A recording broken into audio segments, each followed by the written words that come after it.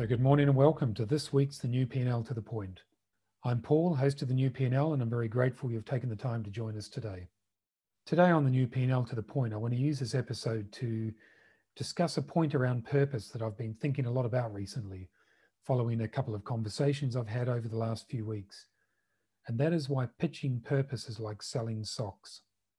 And although the title of this episode is a little tongue-in-cheek, it does reflect the challenge we have experienced since launching the new P&L Brand Purpose Institute at the end of last year. And it's a familiar point of conversation, as I say, with a number of professional colleagues I speak to on a weekly basis. So let's start this episode by tackling at face value the seemingly bizarre comparison I have made between purpose and socks and how I came to this conclusion. Let's start with socks. Socks are one of the least glamorous clothing items we have in our wardrobe or in our drawers. They're not a branded jacket, they're not a fashionable blouse or skirt, or shoes or a skirt or trousers that have well-tailored lines that fit the body and make you feel great, all of which help you to outwardly project success and confidence and self-belief and charisma.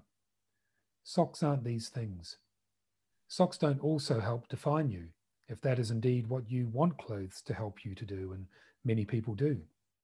So they seem to offer very little overall to the visual proposition. And as a result, they're often relegated to the role of functional accessory. Essentially, they're there to lessen the rub that a shoe has on your foot. And as such, it's pretty damn hard to sell the inherent value a great, well-designed, technically intelligent sock offers. In fact, even saying that sentence makes me chuckle, and I'm sure there are a few listening who have probably just thought, what on earth do I mean by technically intelligent sock? But if you can indulge me for just a moment more, before we move on to the comparison with purpose, I will explain. Until recently, I never thought much about socks, what they offer or what they do or their importance. Like you, I've got better things to do. But then earlier this year, I started long-distance trail running in a vain attempt to offset 12 months of largely sitting at my kitchen table working through the course of the pandemic. And I've never really run at all prior to March this year. As in my mind, I find running really boring. My mind's too busy, and after running past a couple of dozen houses, I usually give up. But a friend of mine, a local friend of mine, convinced me to try long distance trail running out there in the hills and the bush and the valleys. And I found it incredible. It's been a real revelation for me. And it's removed the boredom of running for me, as you have to focus on each step so you don't roll or trip or fall. So I purchased a good pair of shoes, and my friend advised me to also purchase a really good pair of specialist trail running socks. He said, you will not regret this. So I did. I purchased them. And 2 weeks ago, at his invitation, I participated in an organized 23-kilometer, which is just over half a marathon, trail race up and down the very muddy hills and valleys around where I live. And the conditions on the day of the race were really tough, particularly after only 3 months of training or any trail running experience at all. And it was around 15 kilometers into this 23-kilometer race when I realized the true value of investing in well-designed, technically intelligent, specialist trail running socks. Because it's at that point that those who haven't invested in specialist trail running socks often find that their feet start blistering and they start slowing down and failing and stopping, because all of the branded gear in the world is somewhat redundant if those little socks on your feet can't stop the blisters coming through.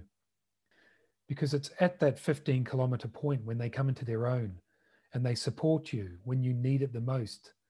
And they help you when you're desperate for that support, when you have to pull through the toughest of times in the race. So for those listeners who have made it this far through this episode and past what appears to actually be an episode of Paul's running journal, this is finally and thankfully for you where the comparison with purpose fits in. Because purpose is, or at least should be, like the humble sock, the foundation for all business. It sets the vision and the mission and helps to keep employees and stakeholders clear about what you're trying to achieve and, importantly, why you are trying to achieve it. And it breeds loyalty and engagement and emotion and belief in your business. But like the humble sock, it is also often neglected or dismissed or not recognized for the role it does play or should play in setting the foundations for a company's success. So you end up with the business equivalent of a pound shop sock, in a business that is purpose light, meaning that the depth of the commitment to purpose is about as thin as the sock that you'll buy from a pound shop, or as thin as the walls that you've stuck the statements on about your purpose, or as figuratively or literally dusty as the document that once defined your business's purpose when it was written with such earnest ambition but has been ignored ever since.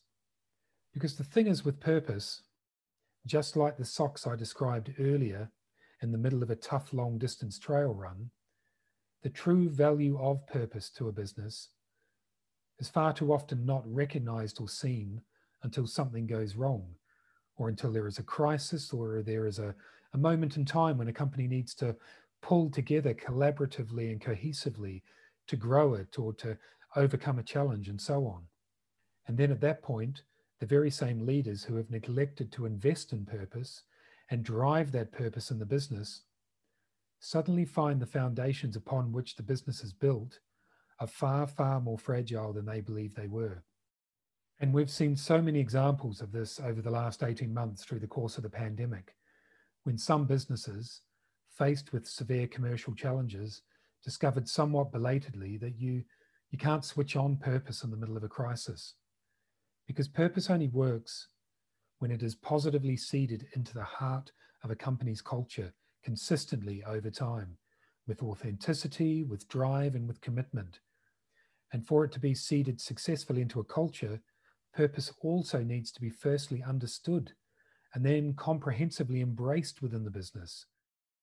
And its real value needs to be explicitly expressed consistently in a language and with a clarity that resonates with those who need to buy into it. And so to go right back to the top of this conversation, this is where pitching the importance of purpose to some brands is like trying to sell great socks to someone who has never had the need to test the real value of a great sock. Because you have to wear that great sock to truly understand the value in it. And you have to invest in purpose and embed it into your business and be attuned to it and understand the way it subtly and positively underpins the dynamic and the culture of a business over time. And I'm not suggesting for a moment that purpose is the panacea to all business ills. But when it is delivered and done right, it is the answer for a leadership team that wants and needs to bring more collaboration and cohesion and passion and drive and ultimately success into their business. And it just takes preparation up front to ensure the foundation upon which you build that purpose is solid, and the way you communicate that purpose and deliver it every day, day in, day out, is in alignment with the faith and the commitment your stakeholders have placed in you as a leader and the purpose that is defining your business. And of course, you can ignore purpose in your business if you want to and say it doesn't work for you or it doesn't suit your kind of organization or make comments like everyone knows why we're here, everyone understands us, the CEO takes care of that kind of stuff, or that's what HR is for, and so on. And I've heard a lot of that over the last 30 years in business. But no race, business race or running race, is a straight road with perfect conditions and no challenges. There are always mountains and mud and molehills along the way. And the only way you beat them is to have the right culture, the right leadership, and the right motivation, passion, and commitment. And purpose is the foundation for all of these in business. And it is, or at least should be, the heart of all business. It pumps the blood of business and it feeds the commercial and operational and strategic arteries. So I implore you to not wait until the middle of your race to realize that your socks or your purpose, for that matter, are not up to it, or not enough or strong enough or robust enough or resilient enough to carry you to the end of your successful race. And sure, without that purpose and without those great technically proficient socks, you could carry on and you probably will get to the end of the race. But in what condition? And why would you stagger through the rest of your race when you could run to a successful conclusion. So thanks again for listening to the new P&L to the Point today. I hope you enjoyed it. If you want to discuss the role purpose plays or could play in your business, please do get in touch. I'd love to have a chat with you. And just go to principlesandleadership.com and check out the details there. Or you can check out the notes and the links that accompany this podcast and email us from there. And don't forget to also pop back to the new P&L next week, where we will be speaking to the incredible Suki Thompson, CEO of Let's Reset and powerhouse of the UK advertising industry. It's a fantastic and wide-ranging conversation with Suki, and I know you'll enjoy it. So have a great Friday, have a great weekend, and speak soon.